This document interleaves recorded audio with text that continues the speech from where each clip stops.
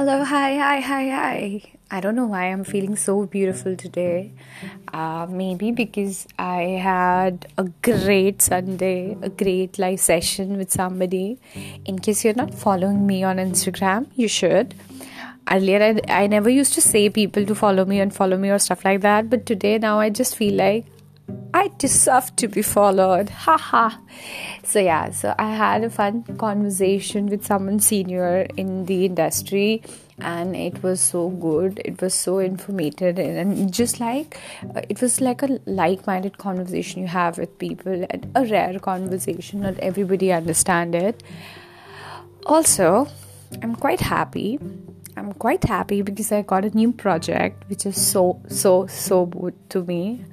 I cannot just reveal it. I wish I can. You guys are like my family, but it's just like there are some people who are constantly listening me, viewing me, and checking my details, my social media posts and everything.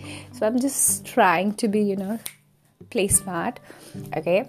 So I was telling today. I basically have been to Himachal. Himachal is my hometown. It's in the north side of India, the hilly area, and it's so beautiful. I mean, whenever I just go, it's just like you just fill yourself with a lot of energy. And I have my paternal grandmother today, no, it's like she is there with us for a while, and it's just to like you feel like your home is full of people, and you feel so good about it. I talked to my maternal grandmother a lot during my trip, and she was telling me about how beautifully she was married to my nanu, my maternal grandfather. And even today, I don't know, I've got privilege or what, but my maternal grandfather was a writer, and he used to write whenever he was in pain. He used to write whenever he was happy. He used to write. So maybe some part of his came to me, not whole, because he was a writer. He wrote Bhagavad Gita, which is huge. I cannot be a 0.1% of him, but whatever. So when he died, we got some scripture. It's just like ancestral books you got. He wrote everything on that. My nanu was paralytically disabled for 15 years. So in that books, my mother is still unmarried, and it's so beautiful. I just wanted to read those books again.